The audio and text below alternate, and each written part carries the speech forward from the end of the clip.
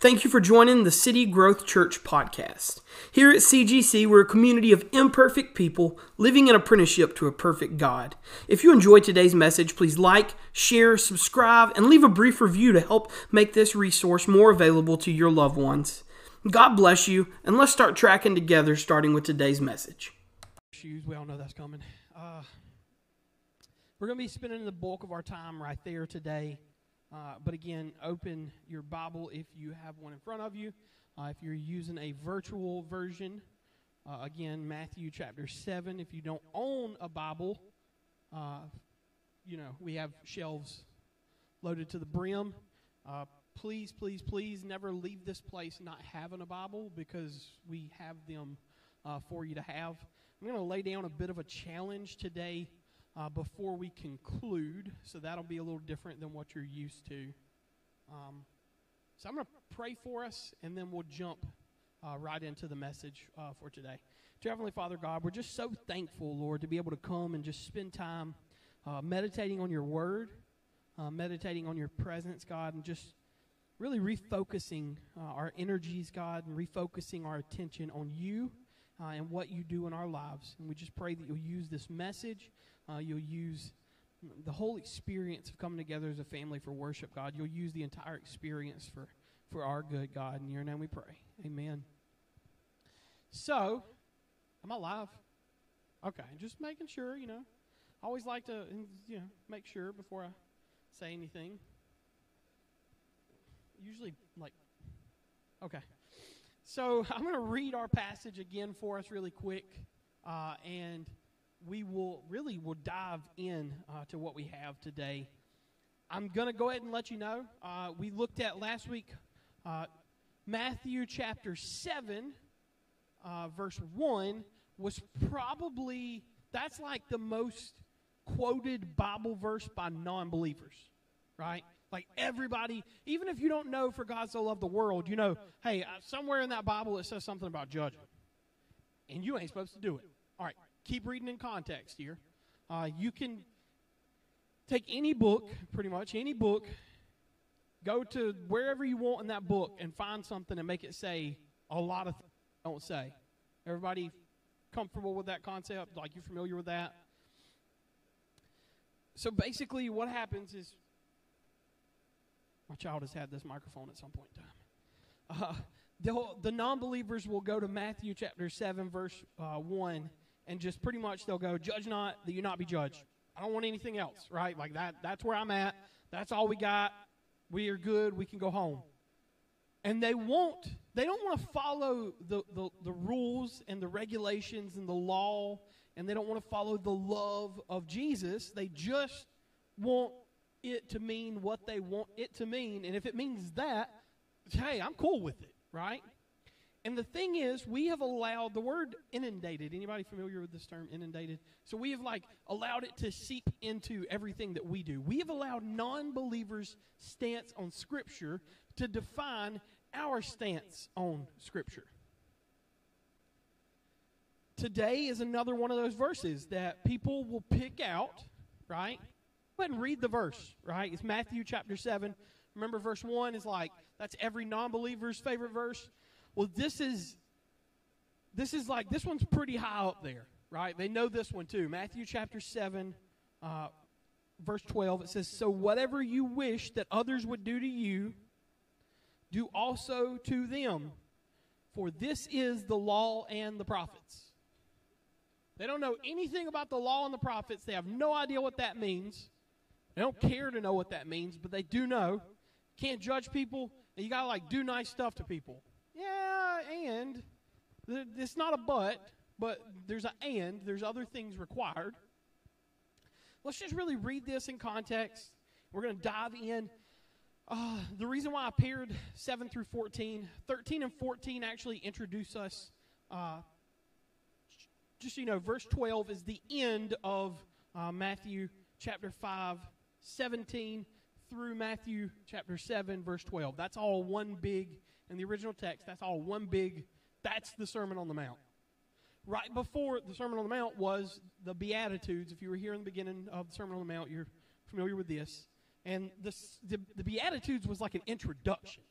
Because if you've seen anything as we've taught the Sermon on the Mount, it's like, this one needs you got to have some background and some foreknowledge for this to make sense, right? Because in some places it just seems so idealistic that you're like, oh, what in the world? Yeah, those Christians, right? And then in other places, it's like a non-believer's paradise. It's like, oh, see, that's what your own God said that. Did you read anything else around it? Your God said that. And Matthew chapter 7, verse 1 was one of those verses. So it says, ask, verse 7, ask and it will be given to you. Seek and you will find. Knock and it will be open to you. For everyone who receives and the one who seeks finds. And the one who knocks, it will be opened. Verse 9. Or which one of you, if his son asks for bread, will give him a stone? Verse 10, or if he asks for a fish, we'll give him a serpent. If you then, who are evil, wait a minute, remember Jesus? Hey, your God said that, okay? Here's our God. Here's Jesus. Here's God in the flesh, right? If you then, who are evil, know how to give good gifts to your children, how much more will your Father who is in heaven give good things to those who ask him? Verse 12. So whatever you wish that others would do to you, oh man, reading verse 11 before this kind of gives that a new meaning, doesn't it? Jesus' words were, guys, if you got a red letter Bible, what was verse 11? No secret here, it's red. So Jesus' words were, you evil doers. Verse 12, so whatever you wish that others would do to you, do also to them. For this is the law and the prophets. We're going to kind of build upon that and see why that part of the phrase is probably even more so important than the first part of the verse right here. Enter by the narrow gate, for the gate is wide and the way is easy that leads to destruction. And those who enter by it are many. For the gate is narrow and the way is hard that leads to life, and those who find it are few. Verse 14, also very important. I didn't prepare this for the message, but I just want to go back real quick for a second. And you got to realize in verse 5, in chapter 5, they're asking Jesus things, right? And Jesus is preparing this message. This we've called the Sermon on the Mount. And there again, just to kind of rehash some of the things we learned, people will either conclude that yes, this is one literal sermon that Jesus taught as a complete teaching, or this is Jesus' greatest hits, right? So this is like all the best things all together. Okay, which side of that you fall on makes no difference on whether Jesus was who he said he was, right? Because both sides of that discussion both embrace that Jesus is who he said he was, and he taught what he said he taught. And back in chapter 5, we actually see that Jesus said in verse 17, if you want to flip there for a second, chapter 5, verse 17. And it says, do not think that I have come to abolish the law or the prophets. Y'all holding that? Do not think I've come to abolish or do away with, make insignificant, unimportant, right? Do not think that I have lessened the law and the prophets. I have not come to abolish them, but to fulfill them. So that's where we started this, right? This is like, all right, the Sermon on the Mount is starting to teach us something here. And in chapter 7, verse 12, we see that statement has reached a finality or a conclusion, right? And we find that in the way of, so whatever you wish that others would do to you, do also to them, for this is the law and the prophets. How do we start? where we started. Y'all ever seen those pictures, like how it started versus how it's going? How we started. I didn't come to do away with these things, right? I didn't come to do away with the law that I'm about to teach you all about in the Sermon on the Mount. No, rather, I have come to fulfill it. Fulfillment doesn't mean you don't have to follow it anymore, right? It means that in Jesus, the law and the prophets, or the first 5 books of the Bible, all find meaning. People will try and argue and say, oh, well, Jesus came, so I can basically just do what I want now. Find that one in Scripture, bring it to me, right? Other people will say, well, I don't believe in Jesus, but I like his idea of morality.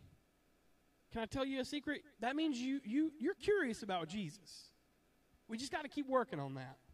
And what happens, unfortunately, with a lot of people who will follow morality but not follow Jesus is people will shove it, right? And they'll put it, and we're in the South, so I can say this because probably everybody in this room has probably been guilty at one point in time. And if not guilty, you've had it happen to you. But you right? Shove religion in somebody's face. And not shove, let me tell you about Jesus and how bad I am he is. You don't shove that part, right? You shove the part where it's and God said you're going to hell. Anybody ever have those knockers on the door, right? And they're like, can I tell you about our Lord and Savior Jesus Christ? Can we have a discussion? I'm cool. Come on in. Right? And before they can before their heinies hit the seats, sinner and fornicator, you're going to hell. Right? It happens. And we wonder why people do not want to come and meet the Jesus of Christ that they're talking about. He checks it off the list. Well, stop to that house. They're going to hell. Right? Move to the next. Does this show any general... I'm not trying to be funny. I'm just saying this really happens. Does this show any actual care or compassion for the fellow man or woman that is your neighbor? Because that's what the Sermon on the Mount is about. The law and the prophets, how you can use the law and the prophets to fulfill what God has planned for your life to further the life of your neighbor. The Sermon on the Mount wasn't follow this and you have a great life. No, it was follow me so that you can treat other people right.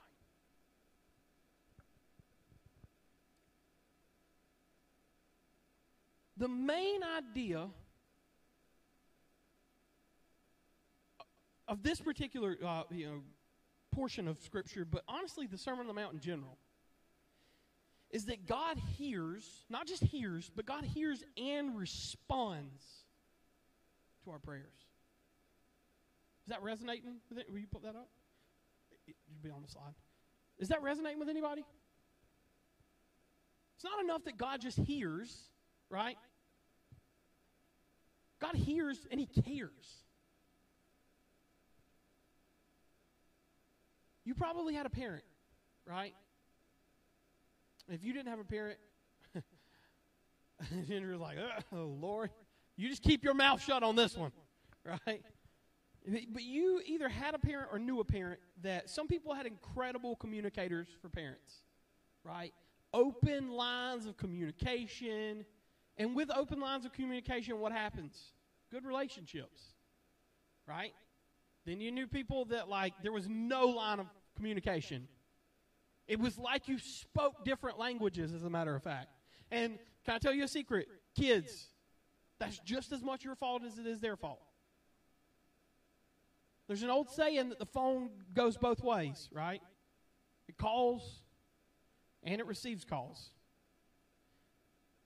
Communication is something we talked about a couple weeks ago, right? In any relationship, communication is it's not important, it's the foundation.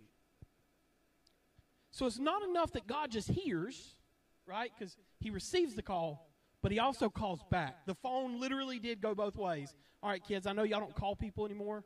Right, if I were to pull your call log, it's just where spam numbers have called you. The text goes out and it comes in. Now I got y'all again. Y'all are with me? Right? Text messages. They're the text message. Snapchats, right? They're read and unread, right? So the big picture here in this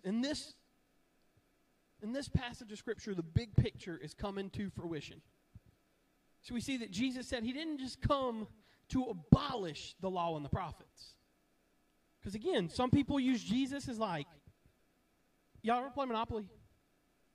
Like a normal person game of Monopoly, not the 7-hour real version, right? Like the cheater method where like in 30 minutes somehow or another you can accomplish the same thing that other people are still playing and they started 7 years ago. But one of the spaces on the Monopoly board, what does it say? Y'all know which one I'm talking about. Not free parking. Get out of jail free. And that's not enough, right? You got one on the board. Well, then in your little cards, I don't know what they're called, but in the little cards on Monopoly, there's always some in the deck. What do those say? Get out of jail free. And way too many of us, like that is your extent of what Jesus is. He's Savior, but he's not Lord. In other words, he paid for your meal, right? But then you don't actually want to talk to him. Right? You don't actually want to sit with him. You just want him to pay for your money. Just pay for my lunch, and then you go about your way. And we laugh, it's silly, but that's what our relationship with God looks like. The two most, and you could again, I'm going to give you two of the things, and these can be emphasized in many ways, but two of the things that are most important in your life. It's your time and your money. Amen? Right? Your time and your money. You can never take back time. You can never have enough money. Right?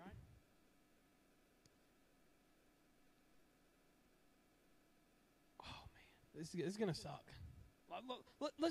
Let's ease into this, okay? So the Sermon on the Mount, it's like, did they say suck? Yeah. Suck. Right? Okay, I'm going to get in trouble for that one later.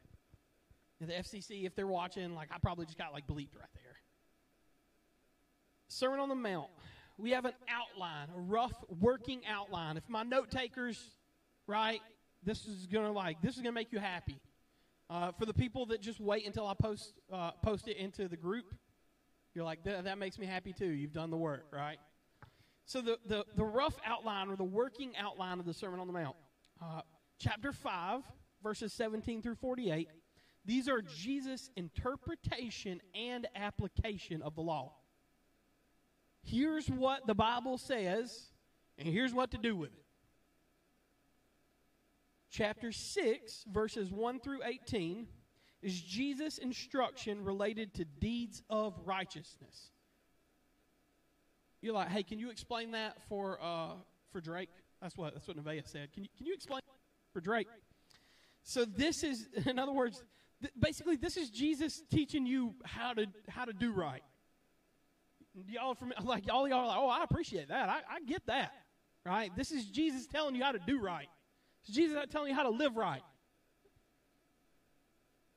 Chapter 6, verses 19 through 34, this is Jesus' instruction on how to handle possessions.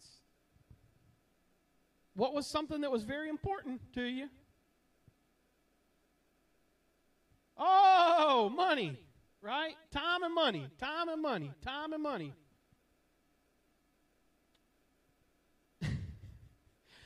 Chapter 7, verses 1 through 6, that was last week, right? This was Jesus' instruction on how to live with other people. Yep, there are other people, and we do have to coexist with them. I know, everybody is making the stank nose at me right now. So the introverts are like, nope, that's not true. Not true. And the extroverts are like, yeah, introvert, come sit closer to me, right? Chapter 7, verses 7 through 11, this is Jesus' application of, notice how Jesus concludes this. Jesus' application of prayer. All right. Possessions, what is this? Money, you got it. You got it, Lori. Money. Jesus' application of prayer. To pray requires what from you? Oh, man. Time. Right? Y'all didn't like that part. Yeah, but like I can pray inside my head. Okay, that's fine. Don't multitask then. Because if you're trying to multitask, if you're praying in your mind, if your complete undivided attention is not given to God, then you're not praying. You're like mumbling to yourself. We've talked about this in our teaching on the Sermon on the Mount. What does God want? 99%? No. He wants 100. And here's the really cool part. If you try and keep 99 and like, I'll give you this one, right? Like, I'll give you a little bit of me. You will end up and you will find out that you end up with nothing. Been there, done that. If you give God your complete 100% undivided time, attention, money, finances, if you give him everything, he is like good enough, he is great enough, he is merciful enough, compassionate enough, that 90% of everything else comes right back to you. But you have to trust him with all of it. You know that we talked about two of the things that were most important to you, and the kids are like, that's funny, I don't have any money. I'm sorry, kids. That's going to become very important to you in life, just so you know.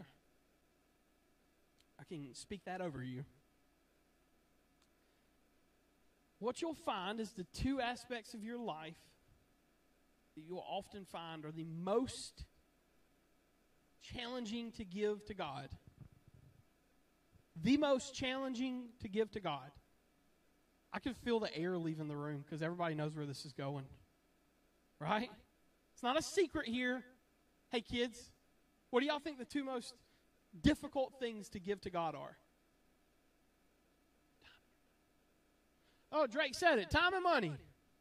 Nevaeh's like, I'm just going to smile. Right? I've got like 6 miles out of Nevaeh today. This is a good day for me. Like, statistically, I feel like I'm doing well. Your time and your money. We say, yeah, you know, I'm gonna break this down for you in a second, and it's gonna hurt your feelings a little bit. I'm gonna give my whole life to God, except I'm not gonna let him have any place in my workplace. I'm not gonna let him have control of my schedule. I know he's good, and I know he's great, right? And I know he does amazing things. And, you know, maybe he's done some miracles. Maybe. But I can't give him my money. What am I supposed to do if I give it to him? Be blessed. Remember the Beatitudes? Go back and look at those again. Because in the Beatitudes, we saw that to be poor was to be rich. Does everybody remember that? And to be poor doesn't literally mean that you're not allowed to have anything. It means you have to give it all to God. You have to bankrupt yourself, your time, your talent, your treasures. You have to bankrupt yourself, give it to him, and allow him to distribute in the way that is actually beneficial for your lives. We talked about when we first started the Sermon on the Mount, there's a word that probably about 18 months ago, I began to, I know I'm not supposed to say this, I began to hate the word. Loathe, okay? That sounds better. I began to loathe the word busy. Just makes my skin crawl thinking about it. People will this is how they find themselves to be more important than other people. How you been? Just been so busy. Right? Been working a lot? Oh, yeah, I've been busy. We wear this like it's a badge. If you are busy, I feel like this is, you know how, I don't know why it's women too, but you know how women hate the word moist for the most part? Like most women hate the word moist, right? This is my word that I feel it. I know what they feel like. Busy. Because when I began to understand what it means to be busy, this means that you have taken complete control of your time and you've decided how to distribute it. And are we very good distributors of our own resources? Send a woman into Hobby Lobby or Target, and let's see how people are with distribution of resources. Okay, give a man some thrift books or some Amazon, right? Give a Corey a subscription to Peacock and watch him go wild on WWE. Just give Drake something. Haven't figured out what that something is yet, right? But we're not good stewards of our resources. We're not. If you're like, oh yeah, I am. Oh, this is going to be bad. I'm a good steward of my resources. Aren't you giving to God what's God's? Well, matter of fact, anybody can go into the settings on your phone. You can actually pull up your app usage. Oh. You're such a good steward of your resources, time, talent, treasure, resources. You're such a good steward of your resources. How much time is spent in the Bible app? You'll see like the little symbol that's like greater than a minute, right, or less than a minute. It's like, what did you just open it to like keep a streak going? Right? So I know y'all are wondering like, what's up with the Bibles? What's up with the paper? Basically, going forward, you'll see why we taught Sermon on the Mount directly into the book of Revelation. It'll become kind of obvious to you as we get verses 13 through 27. These are 4 warnings. Okay, guys, 4 warnings. All right, when you think of Revelation, the book of Revelation, it's the revelation of Jesus Christ, by the way. There's a word that instantly everybody that's like ever been to church, I don't even know how, it's like osmosis. This word becomes associated in your mind with it, but apocalypse, right? When you think Revelation, you think apocalypse. And what do you think of when you think of apocalypse? The end times. Okay, time out. I'm not going to spoil too much of Revelation. The end times have been happening since Jesus tore the veil. Just so you know, we've been living in the end times. This word apocalypse is apocalypso in the Greek. And you know what it means? Oh, you ready? What's the book called? Revelation. It's an unveiling. Wow. We can go into Revelation and teach Revelation now and be a little less scared of what we're walking into. There's 3 words in the beginning of this teaching text from tonight that are very, very important. Ask, seek, knock. Everybody say it with me. Ask, seek, knock. I think my mom just made some funny acronym with her notes or something. She smiled at me real big. Ask, seek, knock. Ask, seek, knock. Ask, seek, knock. Why is that important? Because they are all, y'all ready for this? In present imperative form in the original Greek. And now that everybody knows exactly what I'm talking about, right? Am I right, guys? No, you don't. It's okay. Maybe somebody in here is like an English nerd and they understand. Okay, so present imperative is a continuation, right? This is a continuation of action. So when you see ask, this means ask and keep asking. When you see seek, this means seek and keep seeking. When it says knock, it means knock and, okay, so, all right, this is going to be fun. So everybody sees these verses here, and they're like, oh, man, this makes me feel like God's just going to give me a bunch of stuff. Nope. Not what this is about. The 4 warnings that we're going to see come about, right, are all about a thing called salvation. That means, do you know Jesus in your heart as not just Lord, but Lord and Savior, right? So in other words, do you know Him as the hearer and the responder? Present imperative, hear and respond. Hear and keep hearing. Respond and keep responding. Open line of communication. What all this is leading us to, indicating us about, is about salvation. That you ask for His salvation, and guess what? he gives. That you seek his salvation and you find. That you knock on the door of his salvation. Just going to go ahead and give you a big warning here. This right here, this knock part, was probably one of our biggest foreshadowing of us heading into the book of Revelation. This knock right here. If you're a note taker, I don't have time to give you all my notes. Revelation 3:20, go look that one up when you get home. So they're in present imperative form. This means that we're called to continue in action. This is a call to arms. This is, okay, I know the kids, fighting words. Them's fighting words. Now y'all with me? You're like, if I say them's fighting words, you got me. I said a call to arms or a call to action, you're like, Right? I just came because I heard we got lunch after this. I love y'all.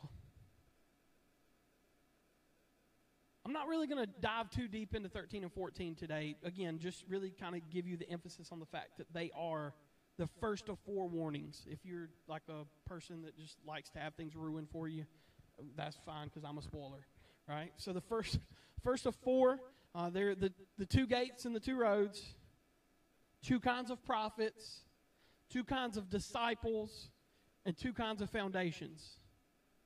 Everything that we're going to look at the next 2 weeks beyond tonight directly prepare you for Revelation.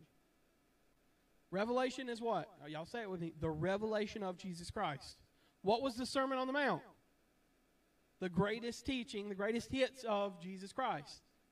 We couldn't just reveal Jesus Christ without you knowing the teaching of Jesus Christ. Every time I say Jesus Christ, and I say it quick, I feel like that guy on Instagram. Jesus Christ. You seen that video?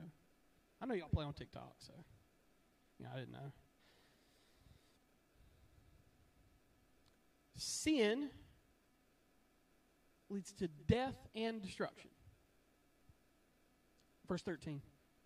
I'll read it again for you. It says, "Enter by the narrow gate, for the gate is wide and the way is easy that leads to destruction, and those who enter by it are many."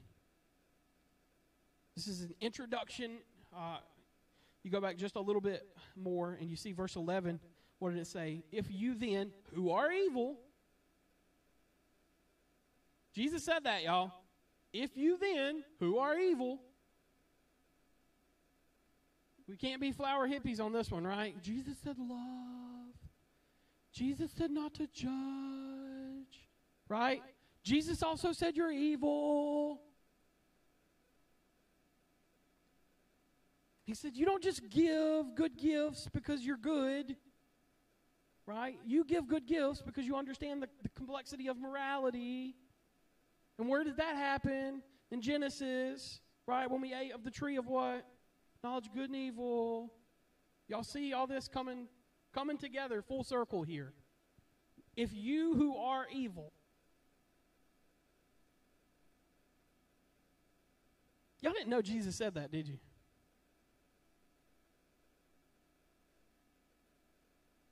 Changes the whole dynamic of things here, doesn't it? Jesus is love. He is. But Jesus is quick to call you on your crap. You ever not you guys, I know y'all. You ever been living in sin? You just have that inclination, that voice that says, "Dude, this is so wrong." That's the Holy Spirit. Have you ever been in the season of not knowing what you were going to do, what your plans were? You felt like you had no future, and there was just a direction that just takes you somewhere. That's the Holy Spirit. The same Holy Spirit that does those great things shows you when you're wrong. And the difference between a believer and a true believer and a non-believer is the believer hears and responds. The non-believer hears and keeps on keeping on. In the words of Matthew McConaughey, "Sure be a whole lot cooler if you did." Daisy confused? Anybody? Okay. Somebody will get that one later. Did you get it, Cindy? Like, nah. Corey got it. All right, so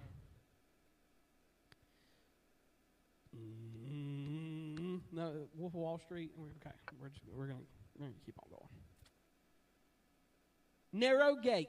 This is, in fact, Jesus speaking of life.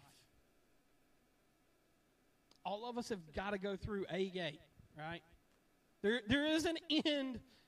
Hey, check this out. You know what you and a carton of milk have in common? You both got an expiration date.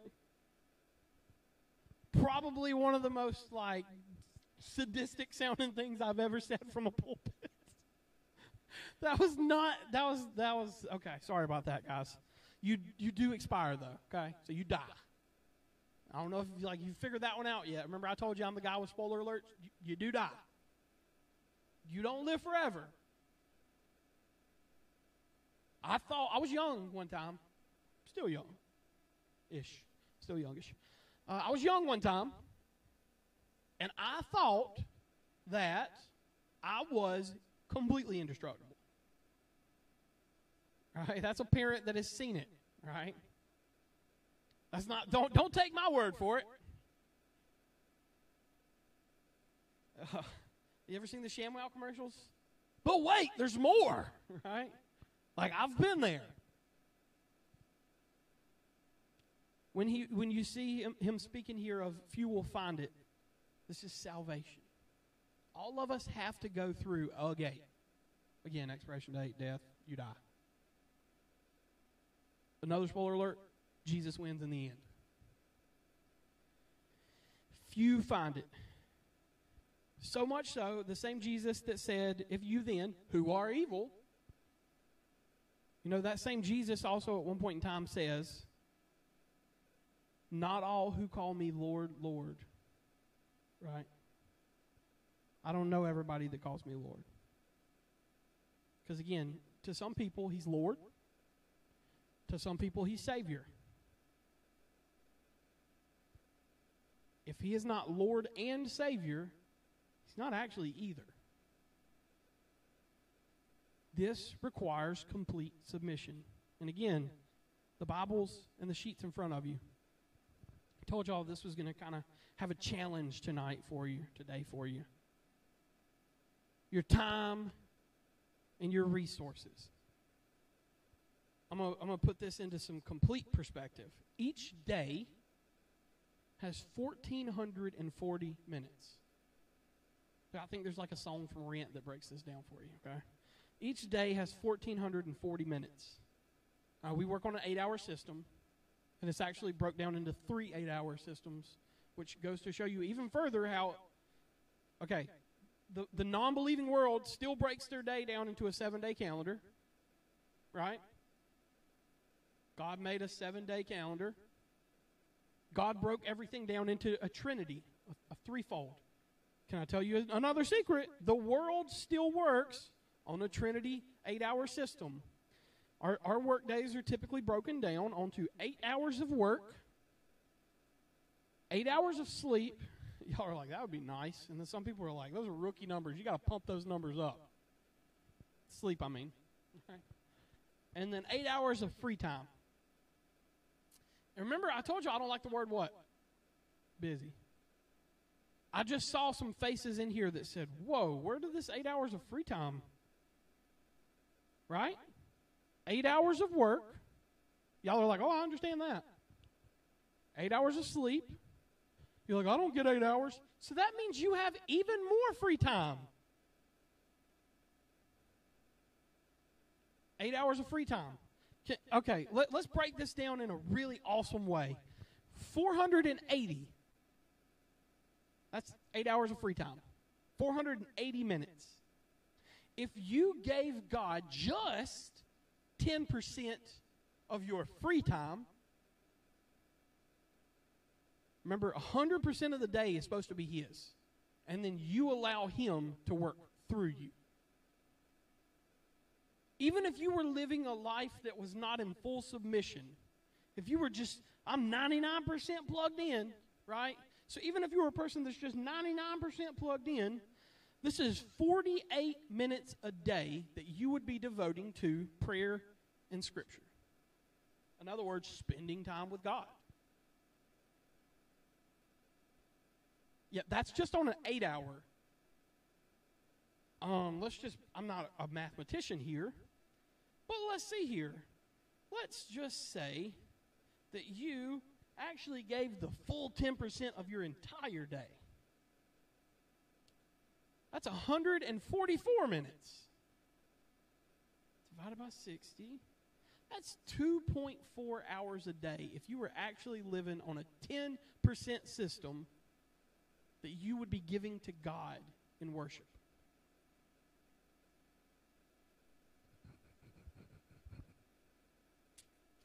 All right.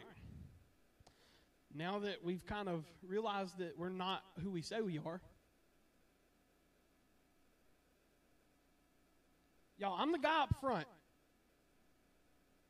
On a good day, I might be able to give that 10%.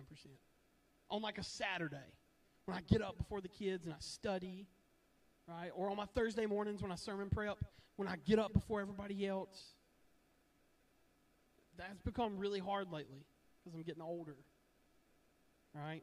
I used to be like way before 6 o'clock. 6 o'clock hits now, and sometimes 4 days out of 5, I have to snooze that thing, right? Because 30 hit, and then like people will tell you when 30 hits, it hits, okay? And it hits hard. Y'all like, oh, 30? Wait till you see 50. Things don't even come out like they used to, okay? That's your time, right? The time in your day. What's the other thing that people, oh man, look, all the churches ever want to do is talk about how to spend my money, right? Y'all have heard people talk like that.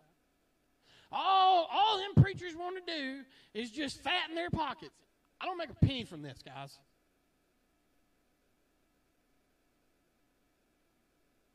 Everything we bring in here immediately goes to pay for the things you see and for us to be able to love on other people. All of it. Not 90%, 100%. I don't think I have to do, you know what? I didn't have to do the time math for you, but it sucked when you found out, right? It really did. It was like a gut punch to find out. All right, let's say that you, let's just pull some math. What's minimum wage now? $7.75, something like that? Oh, man, people don't want to hear about this, right? They're like, oh, no, let's not actually do math. It's $3.10, right? If it's $7.75, I think it is. 40-hour work week. $310. Anybody good with percentages? What is 10% of $3.10? 31. All right, so, and that's, again, minimum wage. So now let's see that you're in the median in South Carolina, which is $16 an hour for the median wage of South Carolina at this point. 16 times 40. Oh, not what I meant to do. Let's just do some calculator up here. 640. I know, y'all don't want to hear this. I don't want to hear this. This sucks. But guess what? If you are faithful with the little, guess what? You'll be faithful with the much. But you're not faithful with the little, and you wonder why you don't get much. I would give more if God would give me more. Are you giving him what you got to begin with? We ain't talking about that, right? We're not talking about that. If he would just give me more, I would give more. No, if he would give you more, you would spend more. In the words of the theologian Biggie Smalls, more money, more problems. And why more money, more problems? Because more money, more spend. More money, not more give, right? These things don't correlate in our little minds. We've got to start taking back. We've let society dictate the way that we live our Christian lives.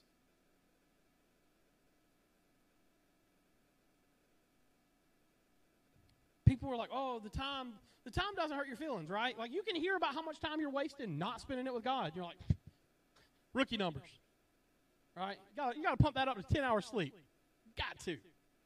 Some of y'all are like, 6 hours. I'm lucky. Okay, that's more time that you could be devoting to God. And for some reason, like time is like important to us, right? But that one doesn't hurt as much as when we talk about our finances.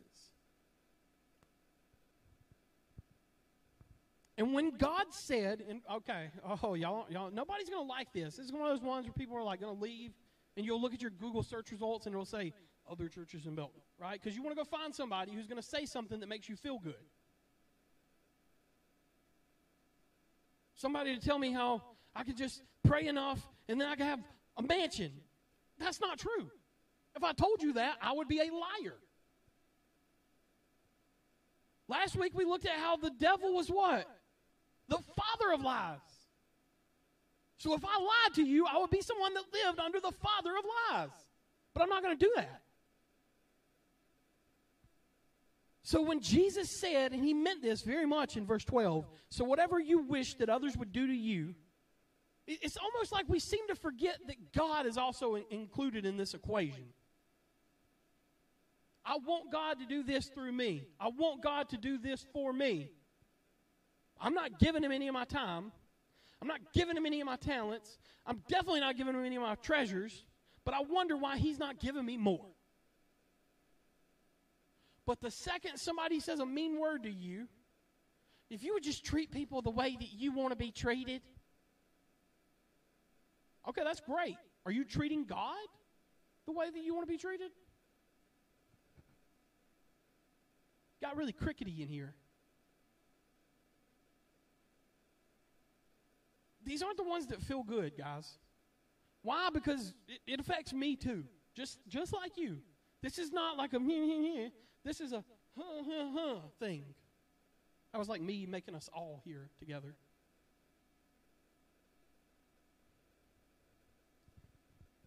Can you give me James? I think I got James 4, 2, and 1 Thessalonians real quick. I think they're on the same slide.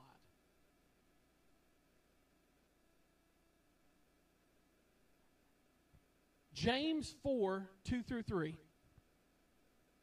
You desire but do not have, so you kill.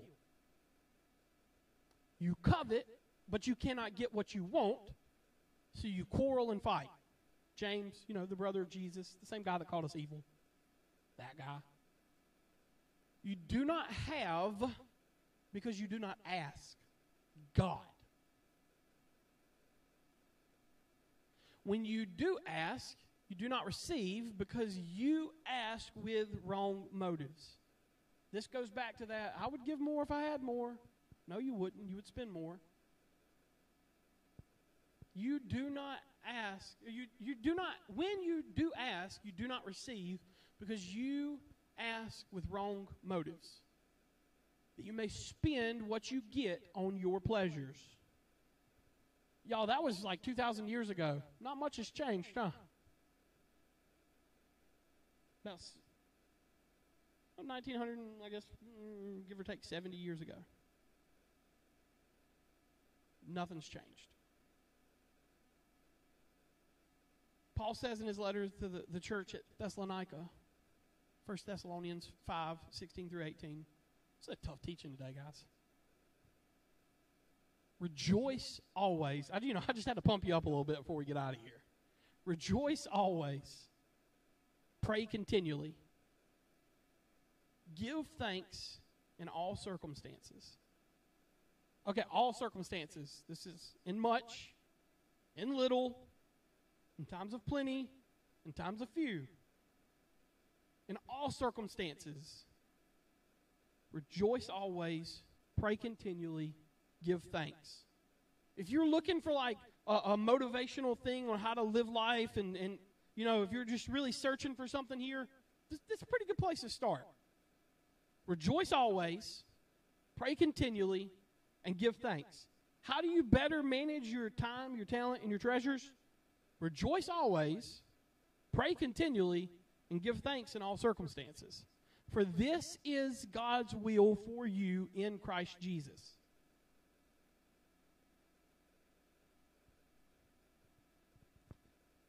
So to sum up everything we've kind of stepped on each other's toes with today, verses 7 and 8, God is actually honored at our persistence to ask. Verses 9 through 11, God is actually honored by our expectancy. Not just that we ask, but we ask with anticipation. Is he talking about when we ask for more things? No. When we ask how to make our lives more shaped and resembled on Him. When we ask for salvation. When we ask for the salvation of others. When we ask that God would go and work in other people's lives in a mighty way. God is honored by our expectancy. In conclusion, our persistent expectancy of our trust in God, revealed by our faithfulness to believe Him for all things, finds ground not in the answering in prayer, not the fact that He answers prayer every time that we ask, but that we have a willingness to ask God and know that He listens. Because of His love for us and His compassion for our well-being, He achieves infinitely more than we could ever imagine. Say all that to sum it up in this way. John Piper, pretty storied theologian and teacher of the Bible, says this. He says, the asker receives, the seeker finds, the knocker gets an open door. How is this summed up? By saying, your Father will give you good things. That's salvation. That is a faithfulness and a trust that you can believe Him for the impossible. I'm going to pray for us, and we'll bring our kids down. Dear Heavenly Father, God, we're just so thankful tonight, God, to just trust You with everything we have, God. That today we would start a new tradition. For the next 90 days, God, there's these lists in front of us, Lord, that we know we can go to You in our times, God, and we would just pray to You, God. We would spend time in Your Word, God, and I just pray that You'll use this time that we're going to commit to You, that we're going to devote to You, God. You'll just use this time to reach our hearts, to reach our minds, reach our motives, God, and that we would be a light into the community around us. In Your heavenly gracious name we pray. Amen.